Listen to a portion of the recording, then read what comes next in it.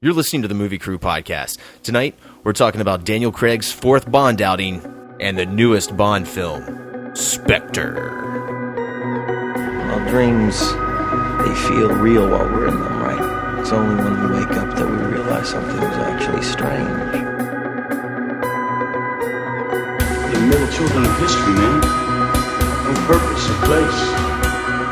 You have no Great War. No Great Depression.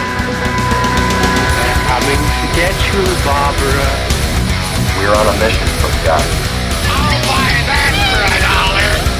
Welcome to the party, pal.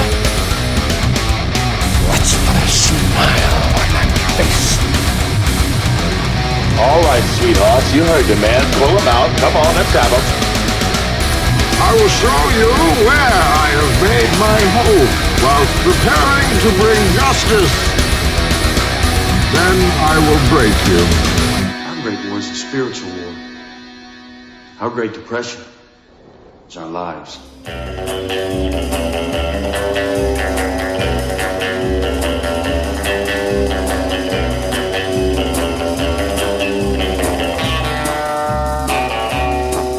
Welcome to the podcast. I'm Brian. With me tonight, Jeremy Benson. Yellow. You ready to talk SPECTRE? Sure, let's go for it. All right. So this is the 24th James Bond movie in the Eon production.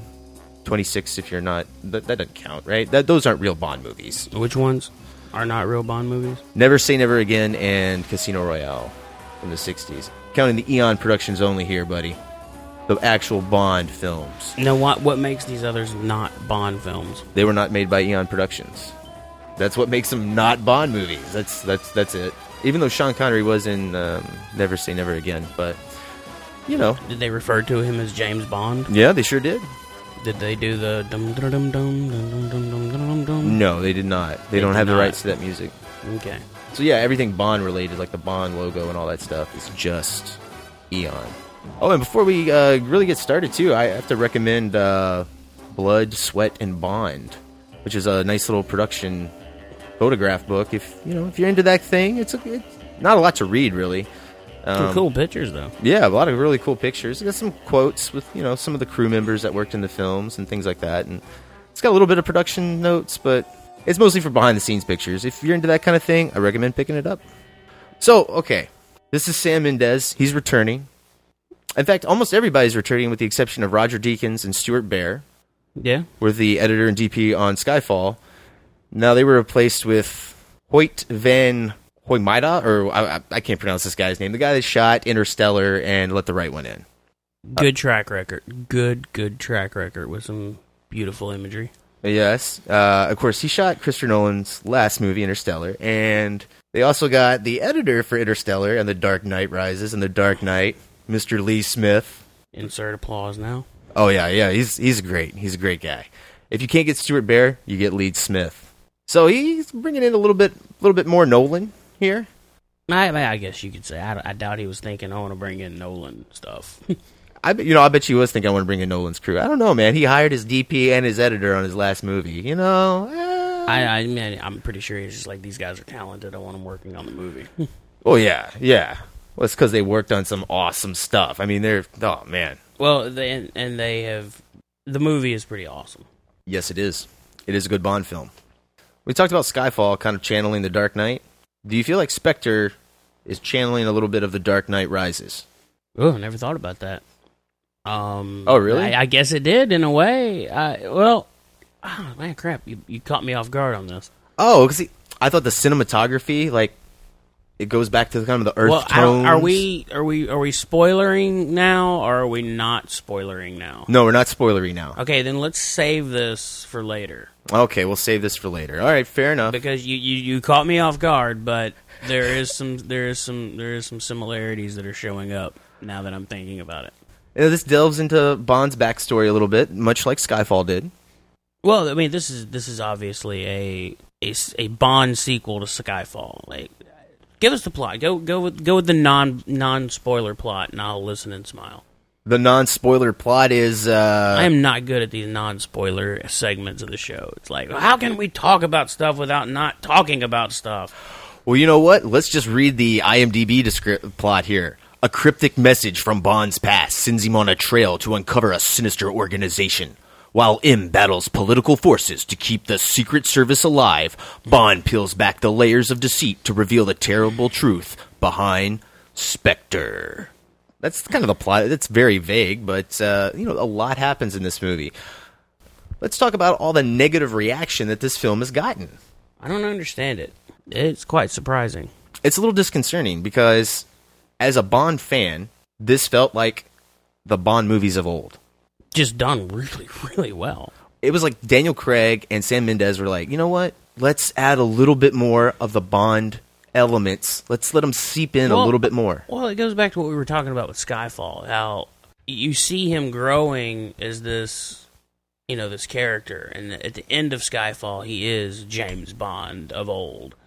And this is the movie where we get to see him being James Bond. Not learning to be James Bond. He is James Bond. This movie is about James Bond. He goes off on his own. He's following leads. They make a point to say he's on his own on this one. The supporting staff is there. They're not just there. They're doing stuff. They're involved. I thought it was great. I don't see what the problem is. Yeah, M and Moneypenny and Q actually get involved in this film. They're not just there to give Bond his mission. They're heavily involved in the plot in this one. Yeah. And we get back a little bit to the mastermind villain taking over the world. Yeah. In a very modern way, though. Yeah, and I was really okay with that. A lot of people seemed like that was not what they wanted. But why not? It's a James Bond movie. That's what happens in James Bond movies. Well, that's what I don't understand. It's like everybody got Casino Royale where James Bond's like running through walls, and that's fine when it's James Bond Begins, and that's his first mission. But when this movie starts off, you see Bond right away in the opening shot. When he's just walking, he has got so much confidence. He's got this shit under control. He's been there, done all the breakthrough wall stuff. Yeah. Now it's time to take on helicopters.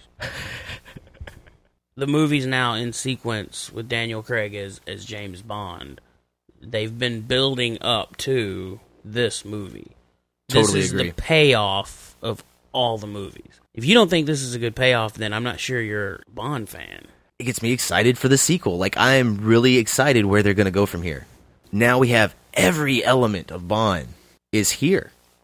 All right, we're going to have to go into spoilers now because we're into, like, conversation about the film, and you can't talk about the film without spoiling something, but... All right, well... Spoiler break. All right, let's play the trailer for SPECTRE. We'll be right back. This organization, do you know what it's called? Its name is SPECTRE.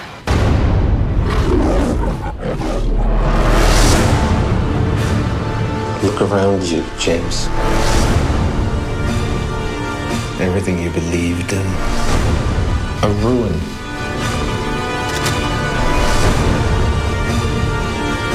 Why did you come?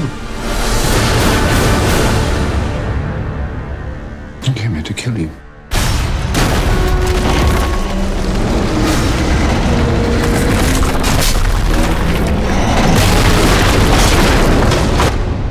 And I thought you came here to die.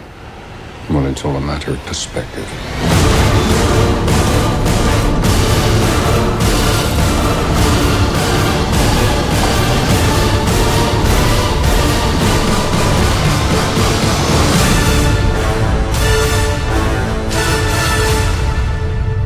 All right, and we're back. That's the trailer for SPECTRE.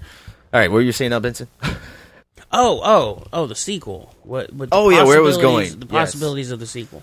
When you leave him in in Skyfall, you leave him knowing that now he has regained his confidence. He has defeated childhood memories. He's gotten through his own personal demons. He is ready to be James Bond.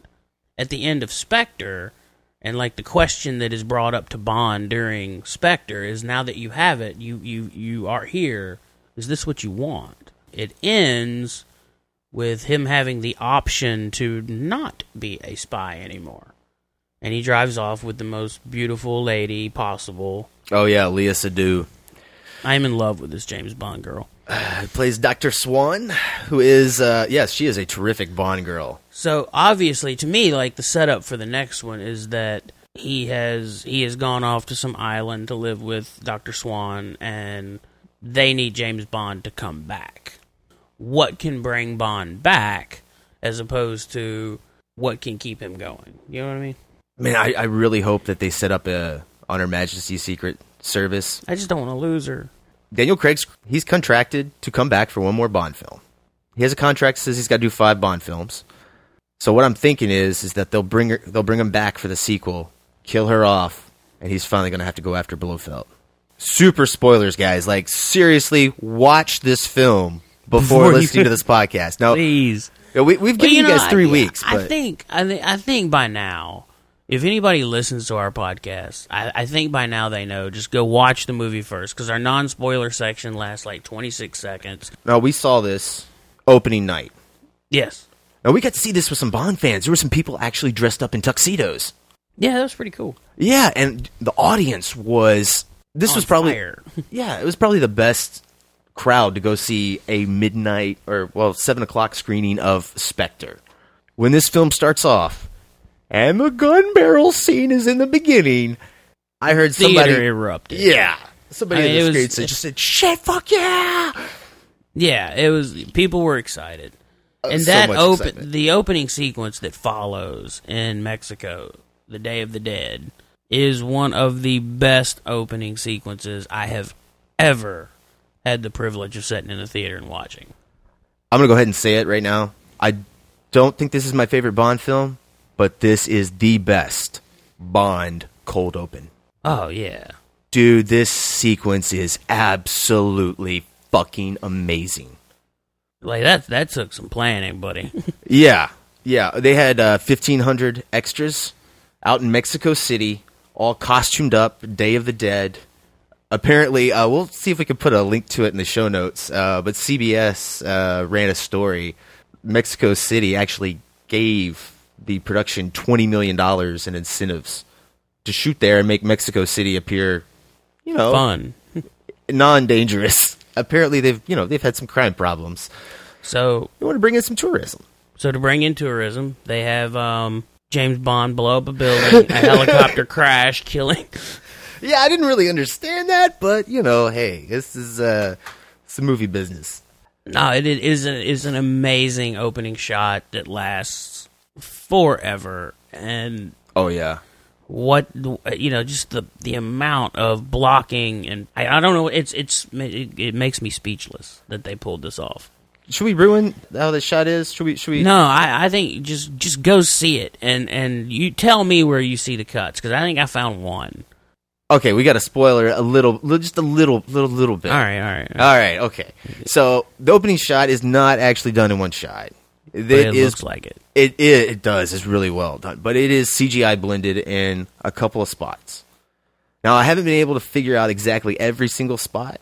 But what I do know is the first shot is done on a techno crane until they walk into the building, the hotel. And it pans away from them. There's a cut there. Yeah. And that hotel is actually it's a location, but it's on a different street in Mexico City.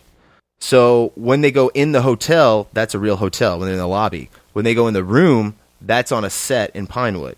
And when he goes outside of the room, that's back in Mexico City on location again with a techno crane, and that's a CGI wall. You can, if you get the Bond, the Blood book he was talking about. Yeah, you get the book, you can actually see the huge techno crane they have set up on a scaffolding on the rooftops. Now, when I say a scaffolding on the rooftops are uneven here. So they have a scaffolding. It looks like how big was that scaffold? Like fucking football field, 2 football fields. Yeah, it looked like at least 100 yards, at least. Yeah, it is amazing. Well, you see the shot in the film, like they shot that. That's real. I mean, it's got CGI paced moments in there, but they shot that. Daniel Craig's got a swagger when he's walking out, dude. That scene when he's walking down, I was just like, oh my god, I don't think I've ever seen an actor portray Bond with so much confidence, and he just sold me. It made me so happy. This whole sequence made me so happy. And what about that helicopter, dude? Fucking helicopter is a Bond movie. Oh, that helicopter sequence is awesome. Dude, it's like going upside down, doing barrel rolls. We get the zero gravity moment where it goes up and it can't, and then it starts falling back down. I just love how Bond is just like throwing people out the windows too. He's just like, boop, kick you out, boop, kick you out. And then he takes the helicopter and flies it home. Oh, but okay. We can't talk all positive things about this movie, because, dude, this song, The Writings on the Wall by Sam Smith, one of the worst Bond songs ever. Yeah, that's not one of my favorites. It is bad. So then we're back in London. I did like the opening sequence, though. Did you like the title with the octopuses, or the octopi? And it's interesting. I'm not really sure what it all means. Well, you know, Spectre, they having, you know, their logo is an octopus. Some of it was kind of weird, like the one with the tentacles going around the babe. Yeah, it's a James Bond open. It's just a shame the song's not very good, though. It's very disappointing, man. I mean, you can't, cause I like to ride around my car listening to some James Bond music, you know. So then we set up that Vince is like, no comment, we're moving on. Bond is in trouble because he should not have been in Mexico City and blowing up buildings and stealing helicopters. So he gets in trouble again. So he's in trouble, and we find out that old M, what's her name? Judi Dench. Judi Dench has sent him a message that said, find this guy, kill him, pay attention to the funeral. So Bond is doing what his old boss has told him to do. She's on to something, so he's going to follow it out. But Judi Dench's M character, now when she gives Bond's mission through this videotape, and we don't find out about it until a little bit later on. Now, the first time I saw this, I don't know, I didn't like it, but the second time I saw it, I didn't really have a problem with it. It just kind of came out of nowhere the first time, but then the second time I saw it, it sort of makes sense. It does. Like the first viewing, there's so much in this film, and there's so many characters. It's really a lot that they have in this film, like because they're building up this real big relationship between the Dr. Swan character and Bond. They have this love story going on while we're also introducing Blofeld, and then there's all this stuff going on with MI6. So there's all these subplots that are going on within the Spectre plot. It's a lot to take in the movie. The first viewing, this Judi Dench thing, just totally, I was like, what is going on here? Why is that stupid? But second viewing, you got to make some shortcuts here. You can't, I mean, you know, it is a Bond movie, and it also makes sense that, I don't know, it makes sense that she would send him to kind of uncover this organization. Well, it makes sense that it was something that she uncovered before the events of Skyfall started. So she made this tape saying, okay, if I'm killed, go kill this guy. And then figure out what's going on, because there's something up with him. Who's the one agent that she has that she knows will go rogue? That is kind of James Bond's thing. Like, even when he's introduced to the C character, and there's a real funny cunt joke in there where he's like, "Yeah, no, I'll just call you C." Bond's character, he's just like so rogue that even C is like, "Oh yeah, I heard good things about you, mostly good things. You know, there's some of the bad things, like you know, blowing up huge amounts of buildings and helicopter stealing that you just did in Mexico City, you dick." Bond is kind of a shitty employee, you know? He gets the job done, but he doesn't ask for permission a lot. Yeah, I don't know about his methods all the time. Because, he did steal that helicopter, and he didn't seem like he too much cared about whether that helicopter was going to crash and all those people in that giant open square there. No, but man, this movie has some of the greatest action scenes, like eye candy out the wazoo. Yeah, it does, but some of them are filmed really weird, too. Like, they're filmed differently. Not all of them have the focus on the action. It does in the first one, but then there's that car chase later on with Dave Bautista and Bond. And Bond, like, so much emphasis is put on Bond and on the cell phone with Moneypenny. Which is hilarious. Yeah, it's really weird. And then he's also got that little joke with the, what was it, like the Fit or whatever, the small little, like, electric car that gets out in front of him. Like the old man. Yeah. To me, that was like a Roger Moore callback moment in the movie. Because, Roger Moore always had, like, those funny, like, I don't know, Steven Spielberg uses them all the time where, like, oh, we have this big set piece, and then there's some random person vacuuming their house, and then somebody comes through and takes out half their house, and they're like, oh, my gosh. Right. But I was vacuuming. Now I got to clean up all this mess. Also, too, it takes I like it because it's Bond's not really worried about this chase. This chase is not a sweat to Bond. He's going to get away. So he's on the phone with Moneypenny, and then, like, he'll go, hold on just a second, and then he'll do some big stunt thing, and then he'll be, all right, I'm back. Not all his gadgets work. That was pretty. It's got. I don't know. That action scene had some real funny comic moments in it, which I appreciated. But not all of them are done that way. I appreciate that one. I don't know. That one to me was very confident Bond. Yes, exactly. Like, he's got this under control. It's just one dude in a Jaguar. Fuck him. Yeah, his Jaguar does not have fire. Mine does. So, Bond goes to the funeral. Before we talk Monica Bellucci, this scene where he first shows up at the funeral, we have our bad guy right there. And there's one thing I really noticed a lot the second time watching the film is Mendez playing with depth of field. Yeah. First time you see Monica Bellucci, and then you just get that slow rack to the back of Christoph Waltz's head. He's looking at him. He's like, you're familiar. He knows him, but he doesn't know for sure he knows him. Yeah, I loved that, man. And that's a constant thing where, like, he plays a lot with the shadows. They play a lot with the cinematography and the shadows and the depth of field in this movie. And really smartly done. Yeah. You know, it's just one of those things where, like, it helps you get into the mindset of the character, which you don't see a lot in a Bond movie. But that's why you get Sam Mendes on board, and, man, decent screenwriters, and boom. The bedroom scene that follows.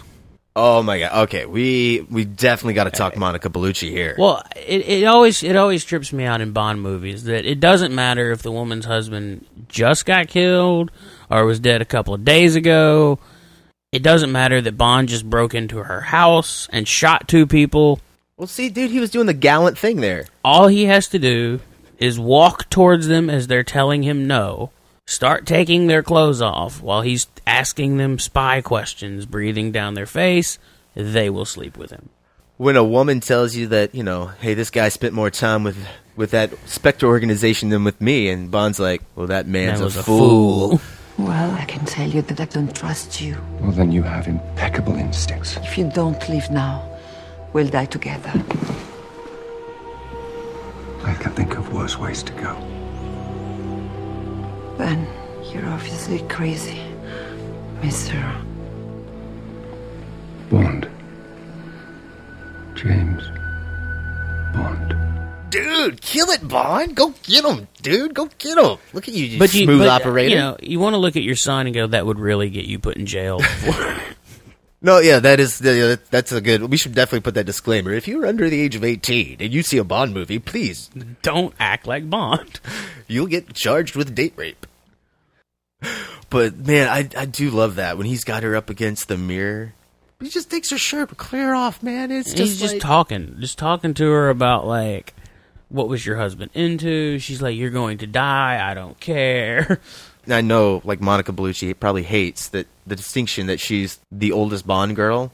Who cares? She's still hotter than half the Bond women, man, dude. Like, oh my goodness. That next shot after they're finished and he's getting dressed and she's in the lingerie in the bed, you're just like, my lord. Oh, dude, I totally missed it the first time. But did you hear him where he's like, yeah, I'll call Felix.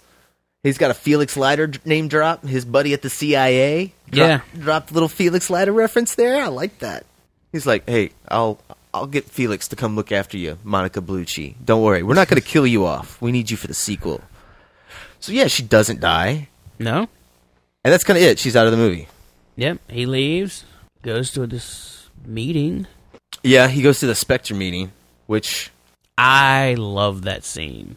I thought it was really awkward the first time I saw it. Really? Yeah, well, I mean, like, when he first comes into the room, I didn't really like how it was portrayed like a business, a bunch of heads of, like, corporations and governments, and they're just sitting down at a table talking about murdering and killing people, like, yeah, you know, it's no thing. We got the slavery under control. Murdering and killing people is part of what they have to do to take rule the world over this global initiative of technology.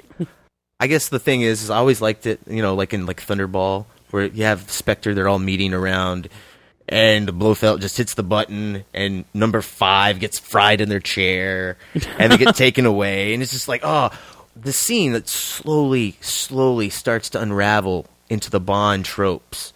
And the minute Christoph Waltz comes in, and sits down, and how creepy this dude is. Oh, I thought it was brilliant. I loved this. I was like, oh yeah, that's good. He just nods to people, and they come over, and he whispers. He whispers to them.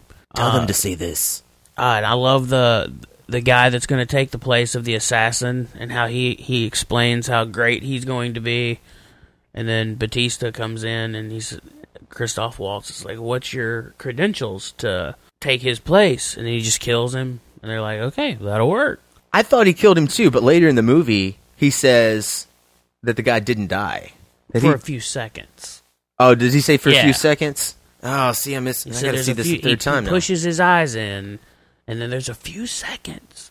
Okay, because I thought he snapped his neck in that scene. I thought he poked his eyes out and then snapped his neck. But what I think is cool about that scene is that Blofeld doesn't answer. He doesn't say anything. What he answers after that is he points out that Bond's up there. So he doesn't say, good job, big guy with muscles. He says, welcome, James. And then everybody's after Bond. Well, that's what's great, because he was putting on a show for Bond. He's like, hey, look. So he basically gave the guy the job and said, okay, you have the job, go get that guy. Dave Batista. Former WWE champion. What a great henchman, dude. He has one word of dialogue in the entire film, but his presence is constantly felt. Oh, yeah, he was good. And, of course, that's where we get the Rome car chase that we talked about after that. And the big train fight later. Hold off. We're not there yet. We're going to see Mr. White. Mr. White's character was from, Casino Royale and Quantum of Solace. He's the dickhead that got away. And now we find out that Quantum was really just a group for SPECTRE. I guess they were working with or for. I don't know if they're just an umbrella organization. It's like a line of dialogue that's dropped, and it's never brought up again. I did appreciate them tying everything together, though. Yeah. Because if there were two evil organizations controlling everything, it seems like, well, if you guys are going to have some issues and some resource problems here. Also, too, you're in this world where there's constantly these bad guys that are doing all this really expensive stuff. Yes, they are. It makes sense that there's this super organization that's being funded by, that's got ties with governments and that has access to money that can then fund these smaller organizations that are going to do stuff. It totally makes sense to me. Yeah, I mean, I'm glad that they brought everything together. And Mr. White is our character that his introduction to the movie, I don't know, he's brought in to pay fan service to the previous installments and to get us to his daughter, who is Dr. Swan, our big Bond. Well, no, I think he is used though. I think he's used to show you that. You think so? Well, he's a bad guy. He basically, I'm not as bad as this crazy dude. Oh, yeah, that's true. I forgot about that. If you think I'm bad, he's worse, and he scares me. Yeah, that is true. They did set that up. Because he was dying of some kind of, what did they poison him with? I forget what it was. Valium or something like that? Yeah. It sounds like Valium, but it's not. It's different letters. Yeah, and he's going to slowly die. Right. It's like eating him alive. He ends up shooting himself, which is later replayed back at the evil SPECTRE organization near the end of the movie. Why does Bond get so mad about that? He doesn't want his girlfriend to see her dad die. I know, but he got, that's the most emotional he gets. Because that's the first person he's cared about that much. I don't know, it kind of confused me, because he got It made sense to me, because she was so... She didn't want to know about her dad. She was very adamant about she doesn't want to know about this. And then now Blofeld's about to just play her dad killing himself on this big screen TV and make her watch it. And Bond knows it's going to hurt her. Bond knows it's not something she should see, so he doesn't want her to see it. Really? Do you think that's all it was? Yeah. Ah, man, maybe I was just reading too much into that, because... Okay, so the next scene, he shows up and meets Dr. Swan at this clinic, and their conversation they have, he just very bluntly, he's like, yeah, no, I'm an assassin, I was in the room when your dad shot himself, and he tells her all this information, just kind of like a dick. But he doesn't know her then. I don't know, his reaction seemed a little They extreme. spend some time together, she gets drunk, and he sees, how much her dad's life has affected her, and he starts to really like her. Okay, so the snow scene in this is Austria, right? Yeah. And they're on top of the mountain. It's the first time we've had Craig in snow. Oh man, I love the snow. Like all snowy mountains in Bond films are just amazing. Like Dave Bautista shows up with some Spectre goons, and they kidnap, not steal. You can't steal a person. They kidnap. You know what's Dr. cool? Swan. Do you know what's cool about this sequence? I'm going to tell you what's cool about this sequence. Q shows up. Q gets a little action moment. It's not a huge action moment. Shows up but in the field. He gets away. And he orders Bond a drink. That's right. He orders him some frou-frou shake. He ordered his drink right, dude. He did. He had a vodka martini, shaken not stirred. Oh, we don't serve alcohol. Wah, wah, wah. He'll have a green, shitty-looking drink. I love Bond. Just pour it down the toilet. We'll cut out the middleman. Yeah, that was a great line. That was so good, man. There's also like a really good moment like right after that where like the security guards start hounding him, and he just beats the shit out of one real quick, and then he looks at the other one. I love it. He looks at the other one. Stay. It's like a little dog. Stay. And it was great is how forceful he is, and that guy just kind of like just backs. He's like, what should I do? I don't know. I'm telling you, man, I love this movie. Like, yeah, it is a good movie, dude. It is really well done. I don't understand the hate. And I think if anybody hates this movie, it's the Dark Knight Rises syndrome. They went in before they even saw it and said they were going to hate it. So Skyfall was a huge hit. Like a lot of people loved it. Yes, probably outside of Casino Royale, probably Craig's it's probably his most popular Bond, I would say, outside of Casino Royale. Probably. I think people wanted Skyfall 2. There are story threads that are carried throughout this movie, but this is more of a Bond film. This is not Skyfall. But what's wrong with that? I mean, it's the next. Oh no! It's the next proper evolution in that character. Yeah, well, I think people just wanted more of the same. Well, go back and watch Skyfall. Yeah, this is Bond after Skyfall. This is how Bond acts after the events in Skyfall. Yeah, that's why I don't understand. Like, if a fan of this franchise, all the negative complaints that I've heard. Well, think about how cool it is for people that are fans of this franchise to get these movies that are like telling a continuous story. Like, that's really cool. Actually, a lot of Bond fans don't like that. Why? Well, because it kind of fucks up the continuity. Because none of the Bond films ever really had a continuity.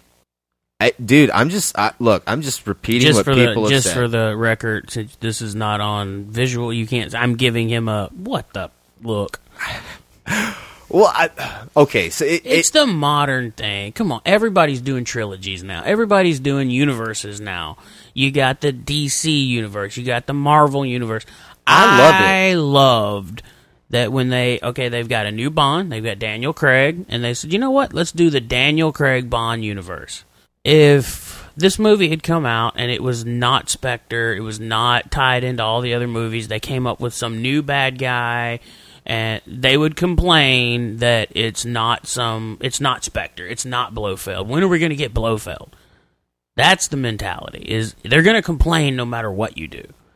Well, I mean that's true. I mean, you can't ever get away from that. But I mean, we'll go back to you can't make everyone happy. After The Dark Knight, you had the Joker, you had this awesome Batman movie that everybody, was just like, oh, this is great. And then you have The Dark Knight Rises, and it's, oh, this organization has been behind so much of this other stuff, and it's a good movie. Oh, people went in already ready to hate it because they knew it wasn't The Dark Knight.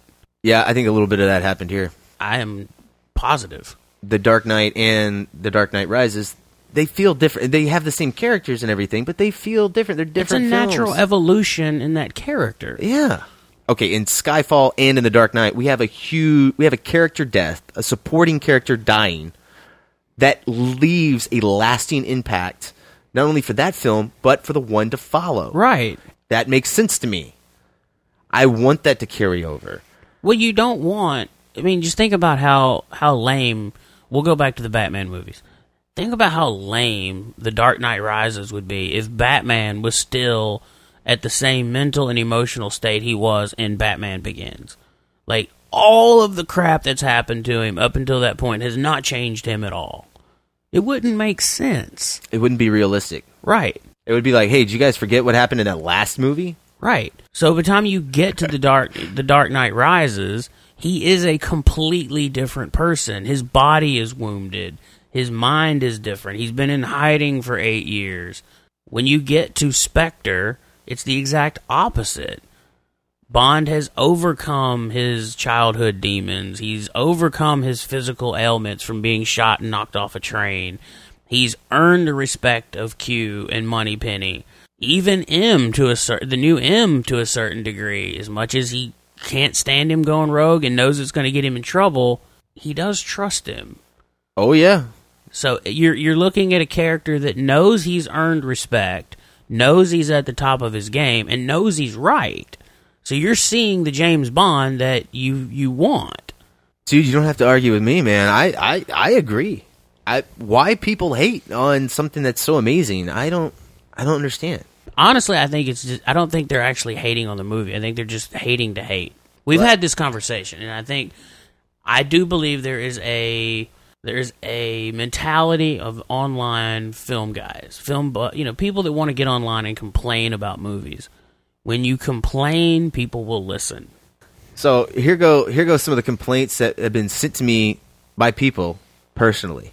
All right, we'll both do this. Oh, you got. I got some too. Yeah, you got some too. We're going to take a momentary break in the show here, and go ahead and read yours. We're gonna look through here. It won't take me long. I know exactly where to go. All right, number 1, Daniel Craig looked fatigued and ready to get every shot done and move on. Could not disagree with more. that more. He looked confident. He looked older. He looked like a badass. He looked more mature. Okay, you know what I didn't like? Worst Bond look I think I've seen Craig in. What was that stupid fucking toboggan he was wearing, man? Dude, the suits, though. God, man, can Daniel Craig wear a suit?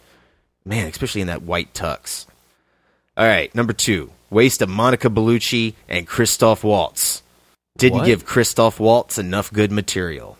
I guess I understand this one a little bit more, but I didn't need more Monica Bellucci. She was in there. She served her purpose, and Christoph Waltz's character, yeah, he's not in the movie as much as I would like, but that's okay. I mean, like, here's the thing. This is Blofeld's first movie. Blofeld is not going away here. He's not going to be in one film. Right. And I think, like, if you'd have had Blofeld show up in the opening of the movie, by the time of the end of the movie, you'd be like, okay, he should have caught him by now. Yeah, and I don't understand that complaint, because Blofeld always shows up at the end of the movie, like when Blofeld's the main bad. You only live twice. When does Blofeld show up? You don't see him until... He's the super villain. You shouldn't see him until, like the last 20 minutes. Until Boom. He's revealed that, I'm behind it all. Yeah. Yeah, it shouldn't be in your face the whole time. I think I need to watch it again after rewatching the other Craig Bonds.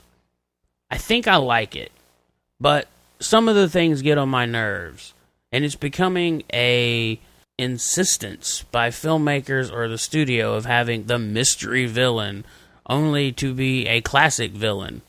Of course, we all knew that Waltz was going to be Blofeld. Then it's not a mystery then. Okay, I have a serious problem with that. Criticizing the reveal when Christoph Waltz, he has Daniel Craig strapped up into a torture device, and he goes over to him and he tells him that he's taken his mother's maiden name, and his name is Ernstoff Blofeld.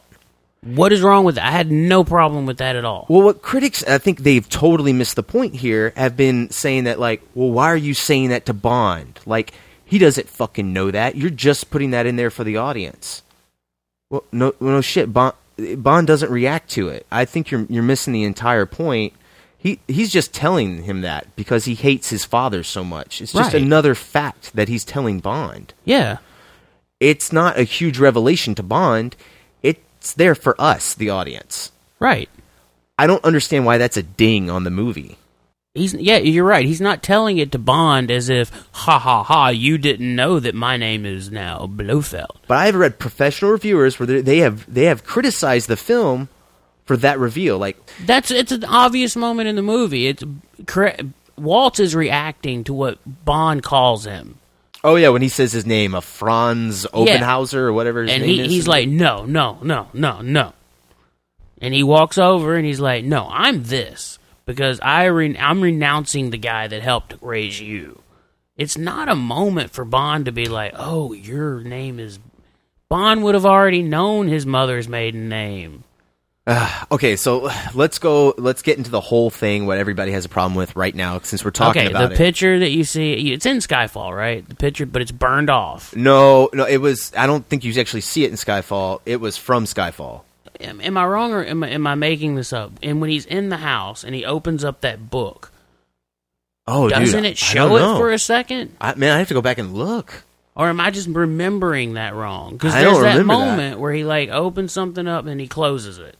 Like, I'm not going to look at it. And I could have swore that picture was right there. It may have been. I don't think they would have planned that far ahead, though. Well, anyway. But go ahead. You see Bond gets a picture back from Skyfall that's burned. And there's one person that's burned out of the picture. It's little Bond, a dude, a man, and a burned off picture of a little kid. You can't tell who the other little kid is. It's little Blofeld.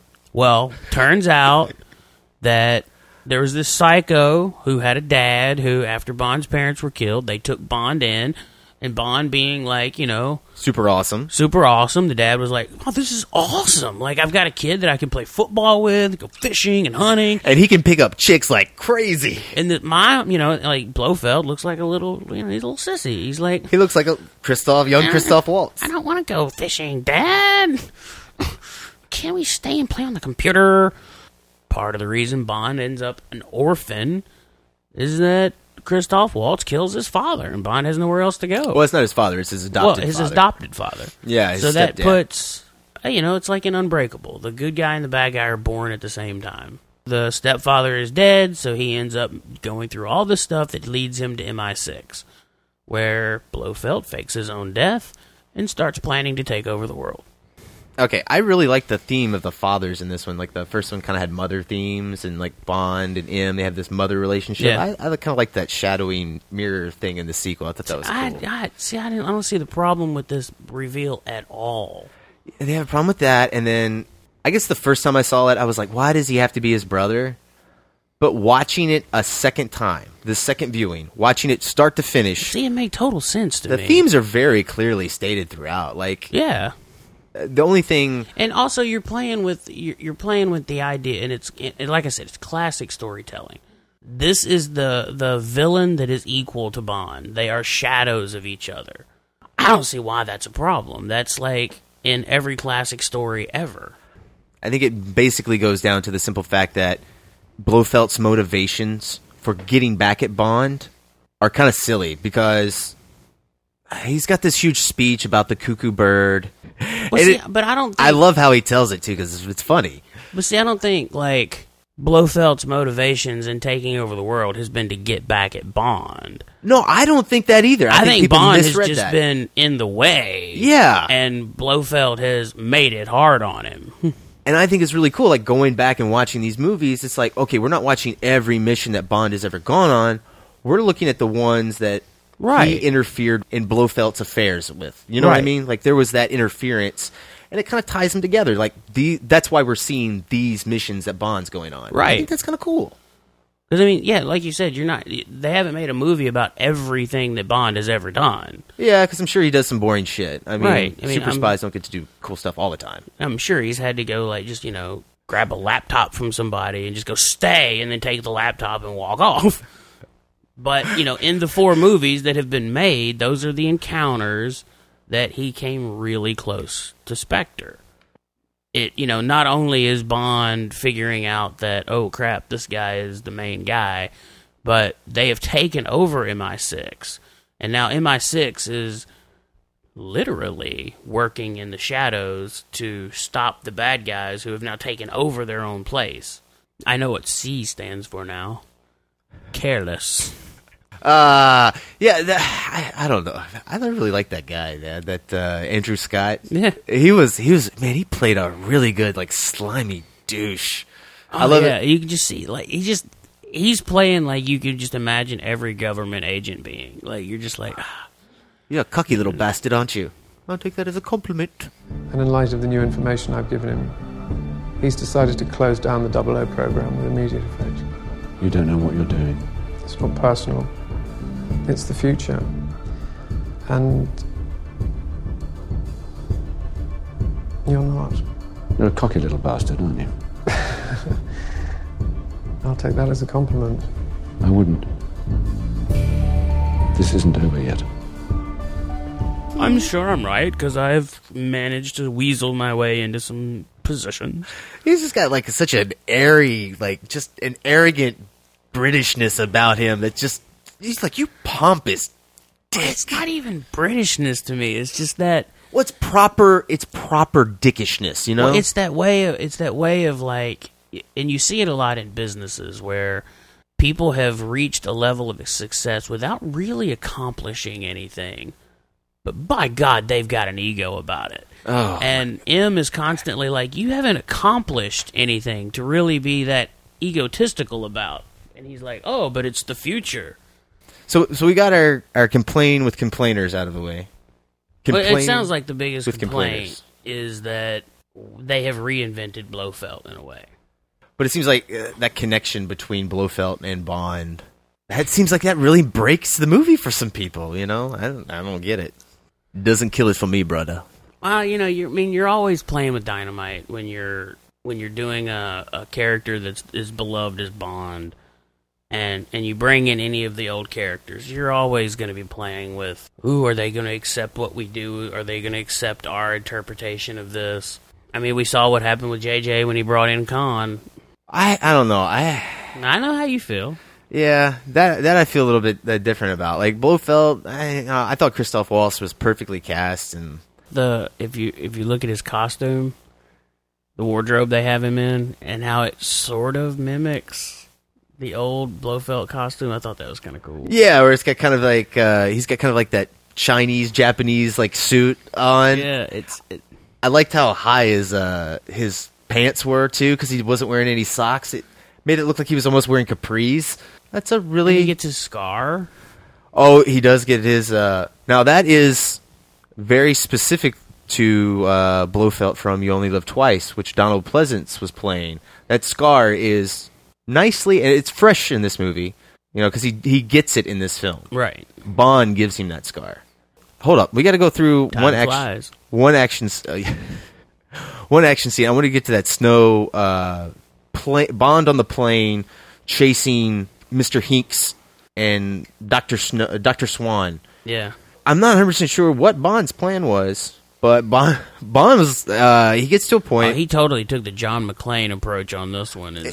Yeah, and he starts trying to swat these vehicles down with his airplane. I guess with the plan to hit them? I think he's just planning to stop them any way he can. But, man, it ends with one of the best set pieces in the movie, man, So the plane comes down, loses its wings, loses its landing gear, and I think originally he was hoping to just fly next to them, shoot the driver, and stop the car. But it was bulletproof glass. At that point, he's like, oh, crap, now I've got to improvise. And Dave Bautista's just like, oh, yeah, motherfucker, I got a gun, too. And just shoots, like, at least, like, 5 or 6 gigantic holes in this plane. Bond's like, oh. But it's cool, because they rigged that plane up on cables to swoop down that low. They actually did that on set. Now, that's pretty amazing. They removed cables and stuff, again, with CGI, but what in the hell, man? That is crazy. Who does that? Yeah, most movies would have just CGI'd the plane. I really like how it ends with the plane coming through the barn. I guess we're in the spoiler, so you've seen the movie, so you know that the plane has lost its wings, it's lost its tailwind, so it's just the fuselage, basically a giant sled, and he aims it down the side of this mountain to go through the barn and hit these guys right as they're making this turn. Man, it is awesome. And you think Dave Bautista's out. But his hand twitches. He comes back. You know what? Let's just go to the From Russia with Love train fight. Oh, I want to bring up something real quick. The Ring? No, talking about Swan. To me, she was a very interesting Bond girl because when Bond first goes to her and says, "Look, I'm here to protect you," she kicks him out. He steals an airplane, saves her life. She blames him for bringing them there. She's got a point, though. Well, she does. She's very strong-willed. she takes him to the place after she figures out, okay, this guy's cool. He's with, she tells him it's Spectre. She takes him to where Dad says to take him. She gets a little drunk. Normally, at this point, Bond would have been in bed with her. Oh, yeah, he would totally taken advantage of that. She told him no. She told him she was going to kill him. So, if he messed with her. Bond fell in the pussy trap. Eddie Murphy told you that the one that will get you is the one that says no. She made him wait.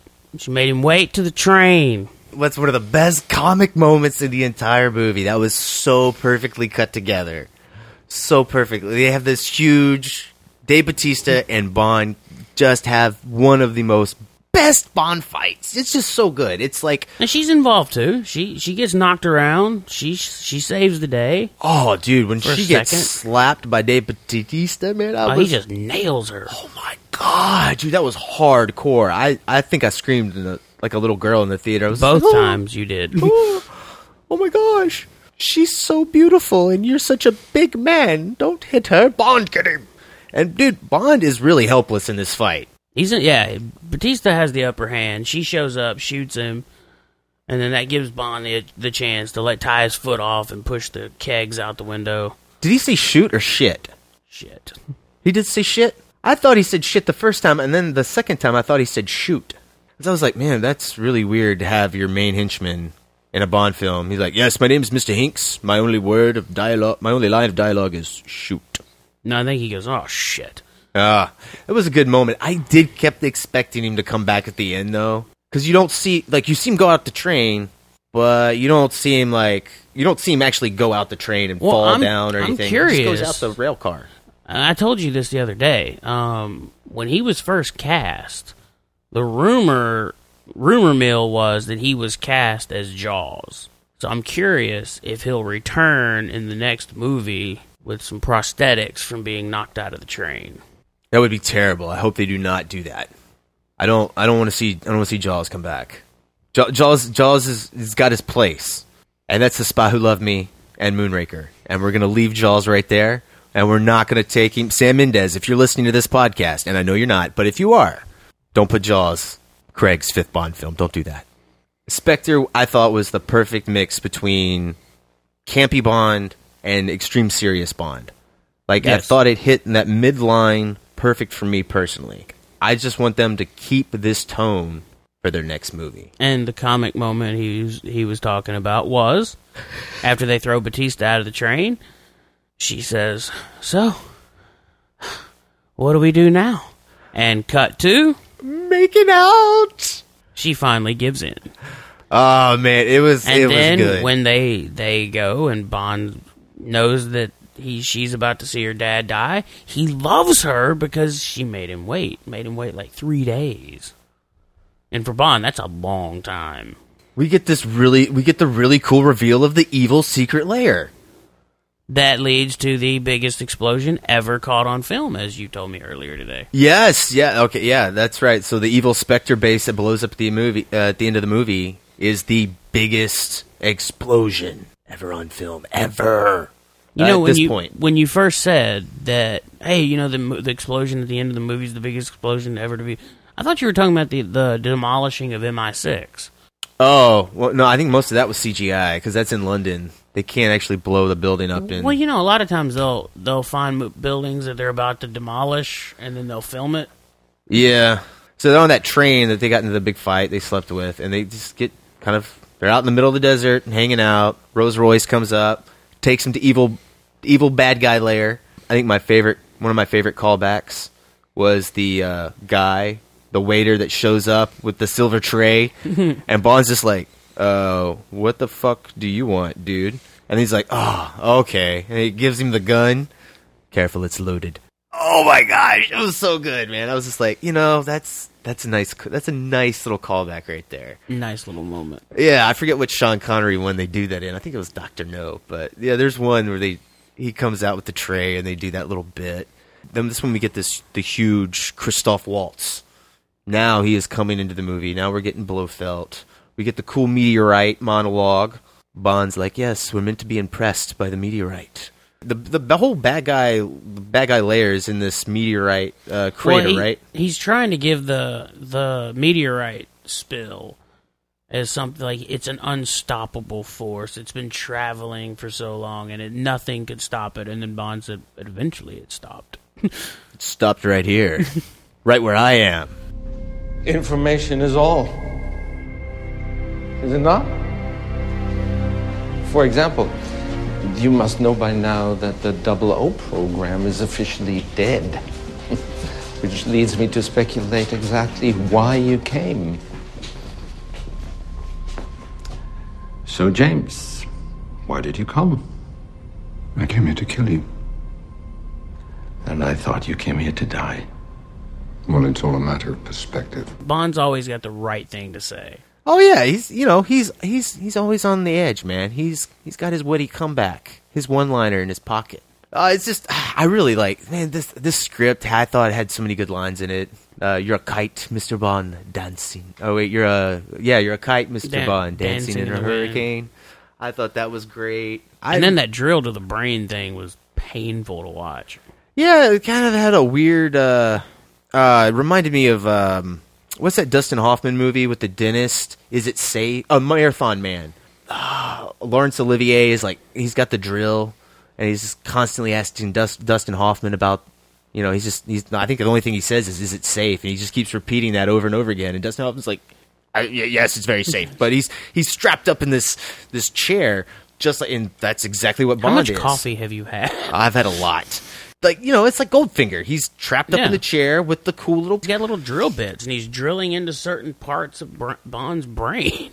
To make him forget... Well, first he takes Swan. away some of his balance. As a punishment, he wants to make him forget about Dr. Swan, whatever her name is, really hot chick. It's like a punishment. You're going to die without... And he even says, like Blofeld says, it's a shame. The one girl that would actually understand you, I'm going to make you forget. Dick line he threw out there. He's like, oh, that's a shame. And the whole time it's cool because he's trying to take the watch off, which is a callback to earlier in the movie where Q didn't even really tell him what it would do. But he said it had a big alarm. He just said it keeps the time. And the alarm was loud or something like that. Yeah, something like that. It's got a loud alarm. Bond's trying to secretly set the alarm, and he gives the watch to Dr. Swan and says, Tempest Fugit. And she's like, what? Time flies. She gets it. She throws it. It blows up, and it gives Blofeld the scar. Yes. See, I liked the scar origin in here. That was one thing that kind of bummed me out when he reveals that he's Blofeld. I was like, oh, man. Just looks like a normal dude, man. He doesn't look like a Bond villain. His face isn't messed up. Like 2 minutes later, boom. I was just like, oh, thank you. It's better because now Blofeld's coming back. Well, yeah. Well, actually, I thought this was the end of the movie.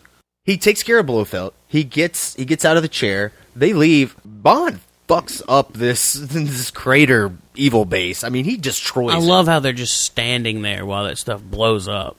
What does he do? He hits one of the tanks. He shoots one of the fuel tanks. Yeah, there's some kind of fuel tank, and that one fuel tank explodes, and it explodes the other ones. Yeah, and it just goes up, man.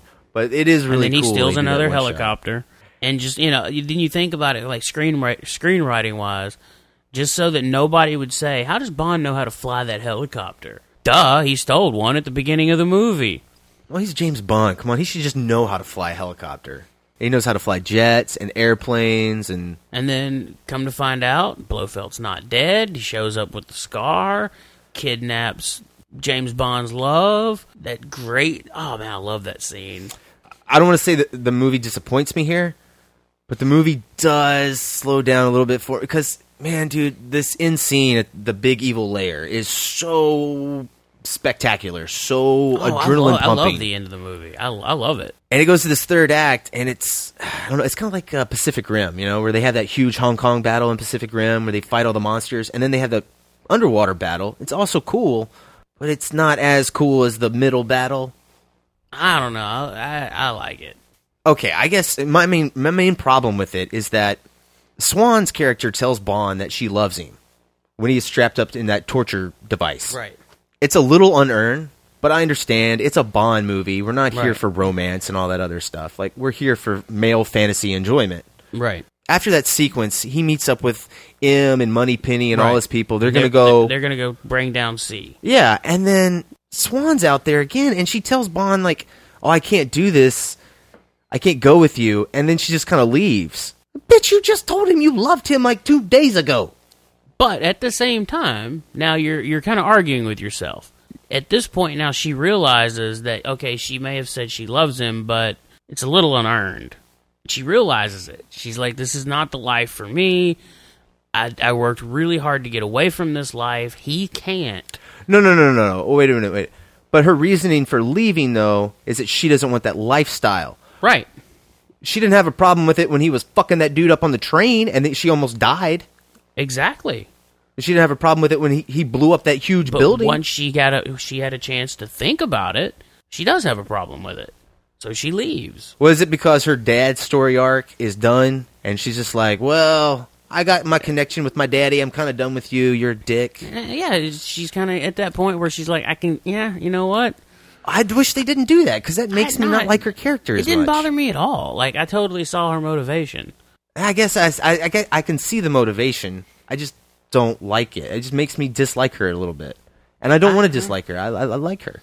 But she just kind of leaves Bond there in the middle of the street, and it's like, honey, you're going to... Like, he's getting ready to go kill some people and stop the world from being terrible and ending, and you're going to tell this guy right before he's probably going to go die, yeah, I don't want to be with you anymore. He could die here. This may be the last time you ever see him. You're going to break his heart? You're kind of a bitch. You're kind of being a cold-hearted bitch right here, honey. But he understood. Well, you know, he's James Bond. He's used to disappointment, I guess. And, you know, she's giving him the chance. She's like, because he could have said, okay, I want to be with you too, so you guys go do what you got to do. I'm going to walk with her. And if he'd have done that, then when they kidnap her, he would have been there to stop them. I guess it bothered me. It didn't bother me the first time I watched it. It bothered me a little bit the second time I watched it. Did feel like an excuse for the screenwriters to separate her from Bond. Well, I really wish... It's an excuse, but it's done well enough that there's a symbolicness to it, too. Yeah, it's just too flippy-floppy for me. I just wish she would have been... She just would have stayed out. Because it's stayed on the sidelines. But it's bringing up the question of how much do you want to keep doing this? I mean, that's the question that's asked throughout this movie. But they should have brought that in the screenplay a little.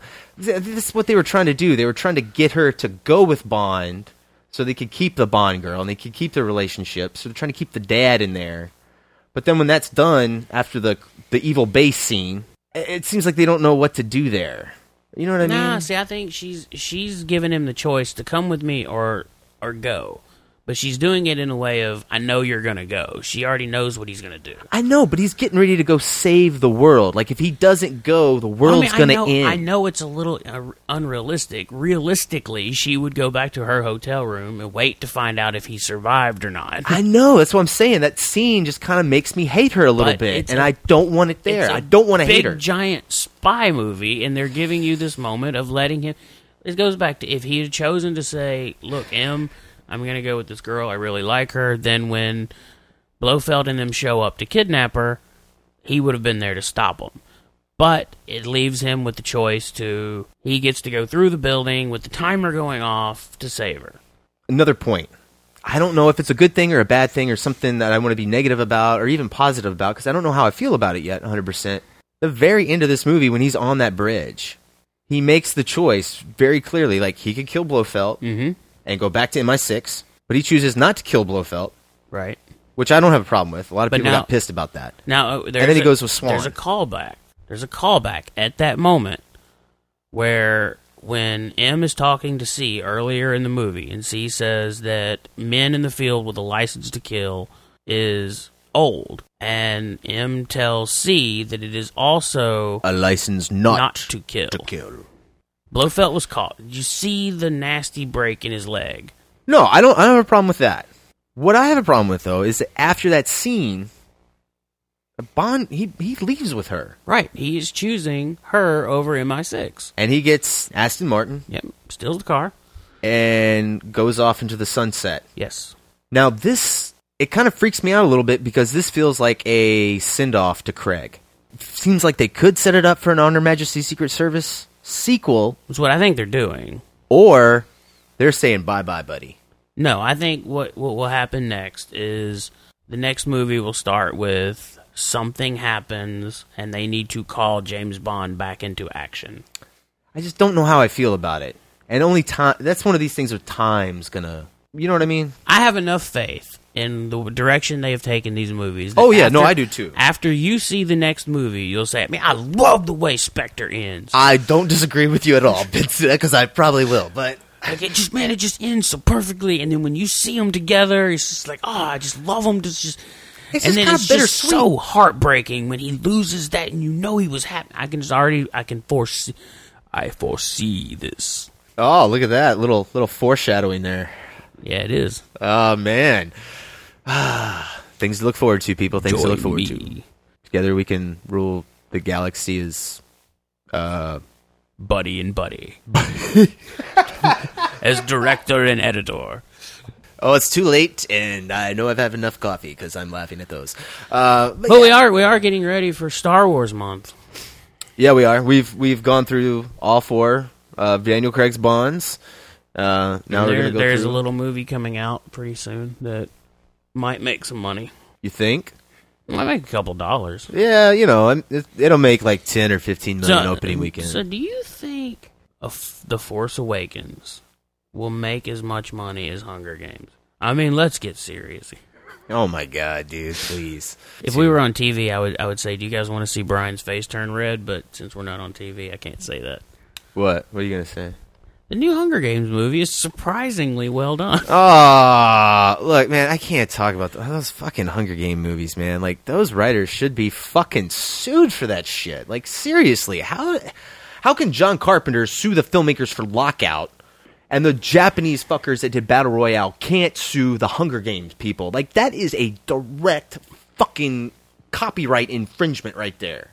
Well, I don't think Battle Royale was the first time that idea was used.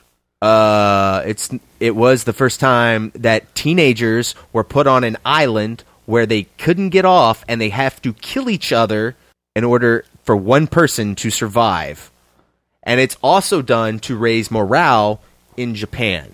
That is exactly what Hunger Games is. I've seen the movie, and I agree that... I mean, I'm not saying... No, it's not like Deadlock, where it's like, yes, or No Escape, where people are put on a prison planet. I'm not saying that's never happened, or, you know... Well, but in all fairness, though, in this new one, there is no Hunger Games. It's a war. Yeah, whatever. I mean, they're still profiteering off of somebody else's work, you know? Like, they never would have gotten the money to make that fucking sequel had they not made the first one such a huge hit by stealing and ripping off somebody else's idea. Well, man, I agree. Why don't you bring up Twilight on the next podcast, Benson? I mean, you just want to go through those next two?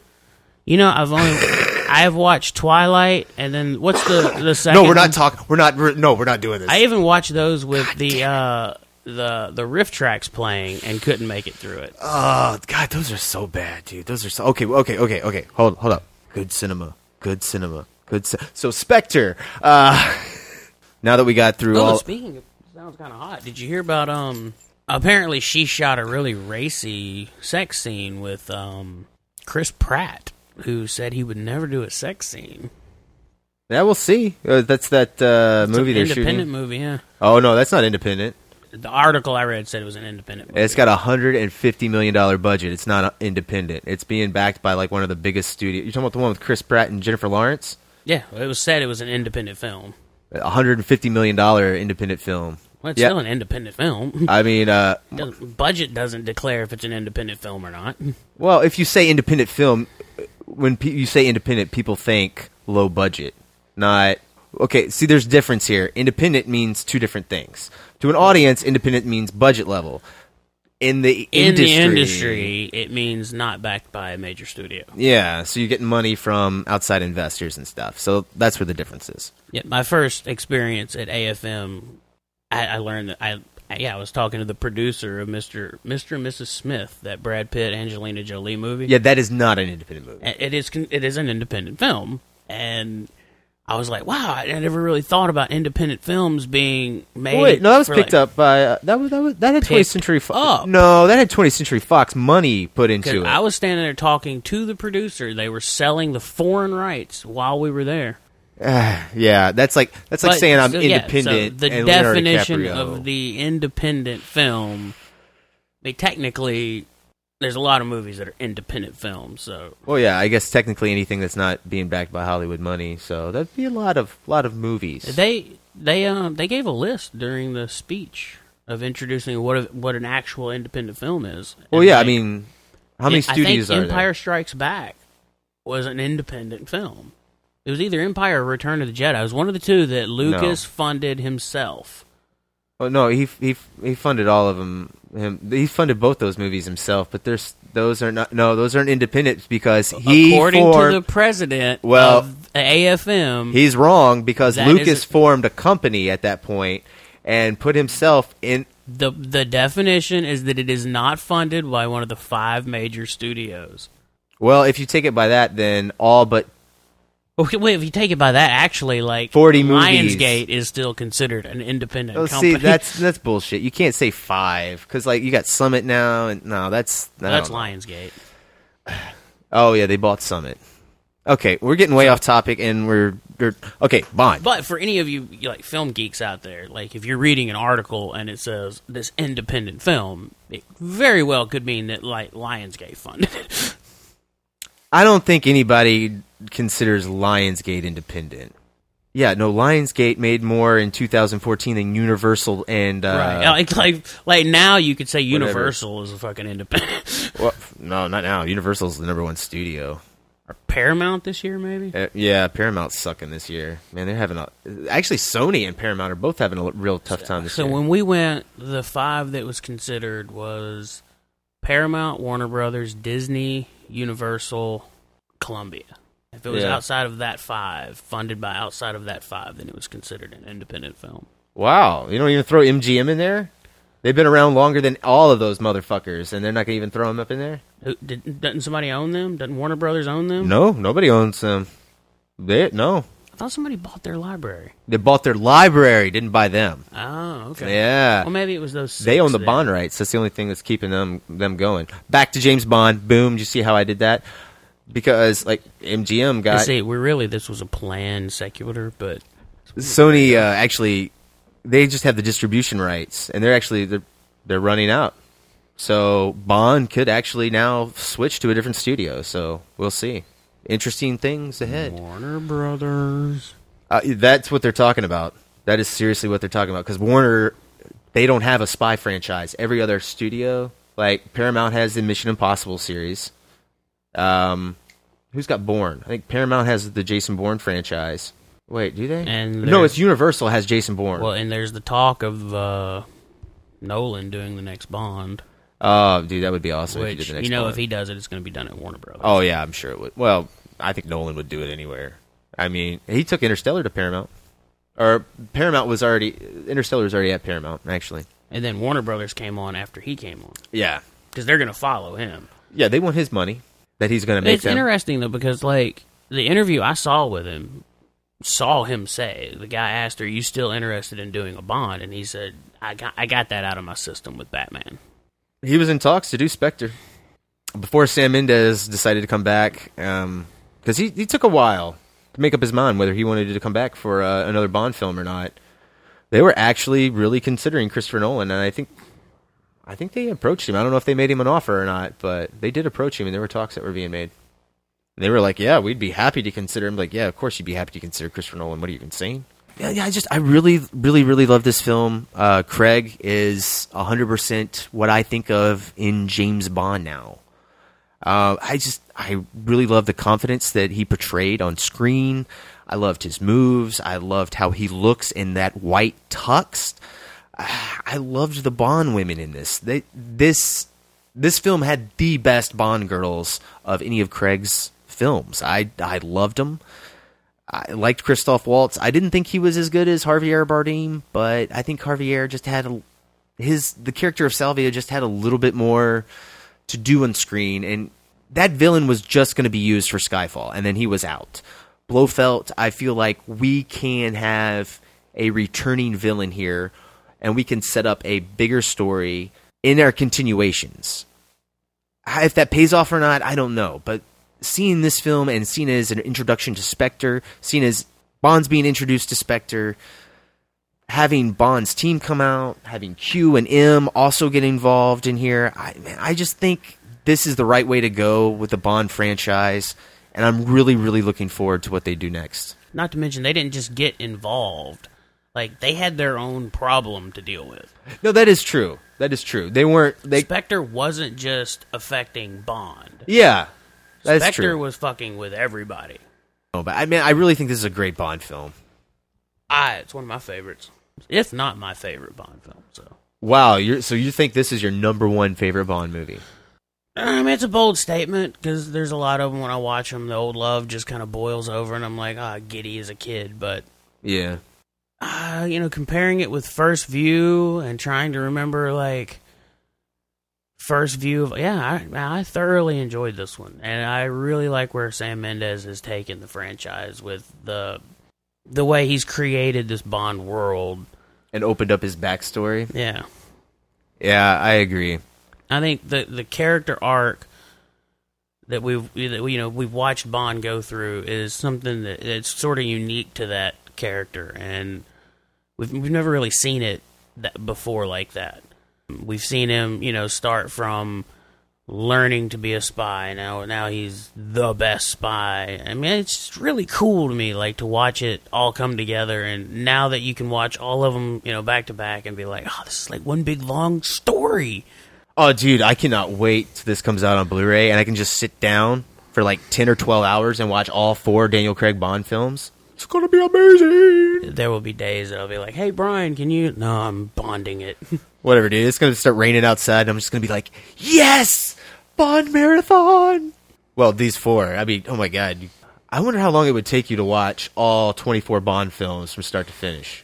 That would probably take at least 2 days. Probably 3. You should try it. Yeah, you know what? We should... I don't know. Like, just go like a 48-hour Bond marathon. Just be like, hey, guys, see if you can make it. That would be insane. That's something you do over, like, Christmas break. Yeah, that's usually what I do over, like, Thanksgiving or Christmas break, because that's when these Bond films come out. They come out in the holiday season. And, yeah, I'll usually, whenever they come out, I'll have a Bond marathon. Well, all right, guys, I think that's going to do it for us tonight.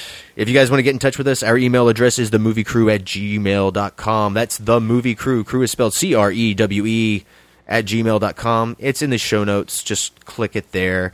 And we'll try to make sure we have some of those articles that we were referencing in the show notes as well for you guys. And I think we're going to close it out tonight with the Bond theme song from Sam Smith, The Writings on the Wall. You know what? Let's also play some of Thomas Newman's score here as well too. Let's put in 2 tracks because there's a lot of love here. The soundtrack's really good too. I really like the soundtrack. And minus like the last 4 tracks, it gets a little repetitive, but they didn't put enough Bond theme in here for me, though. I needed like 2 more Bond cues, and I would have been like, just, kid in a candy store. All right, guys, that's going to do it for us tonight. Enjoy!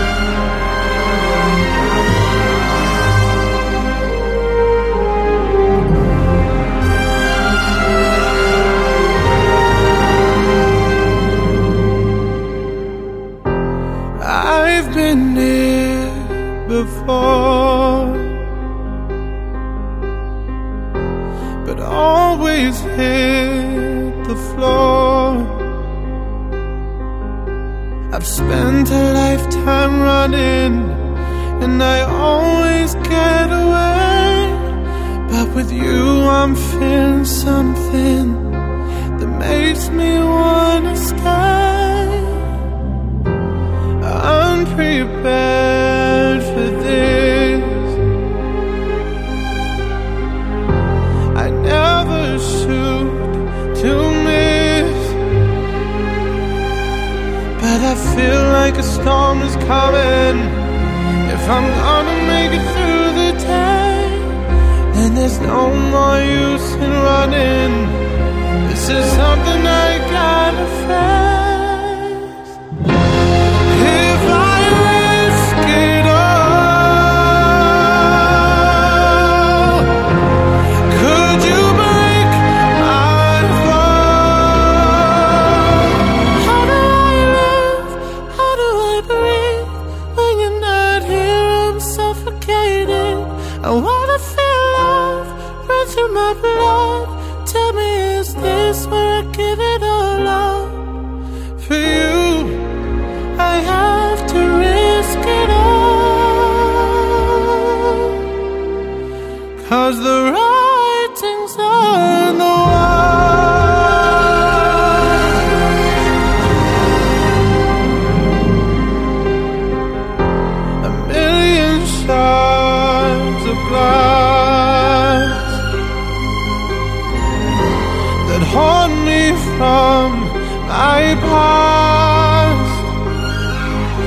as the stars begin to gather and the light begins to fade, when all hope begins to shatter, know that I won't be afraid.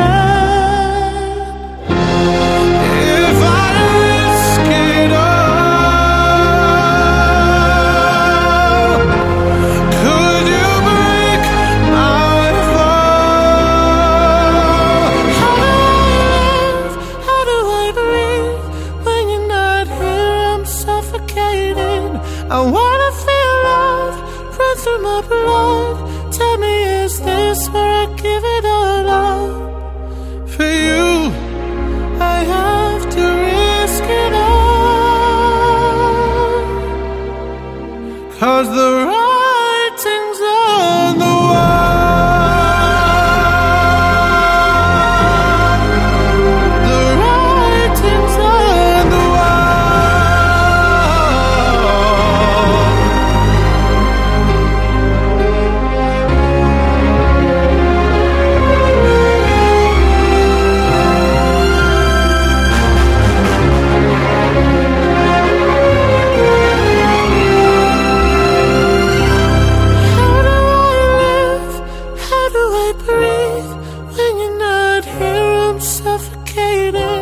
I want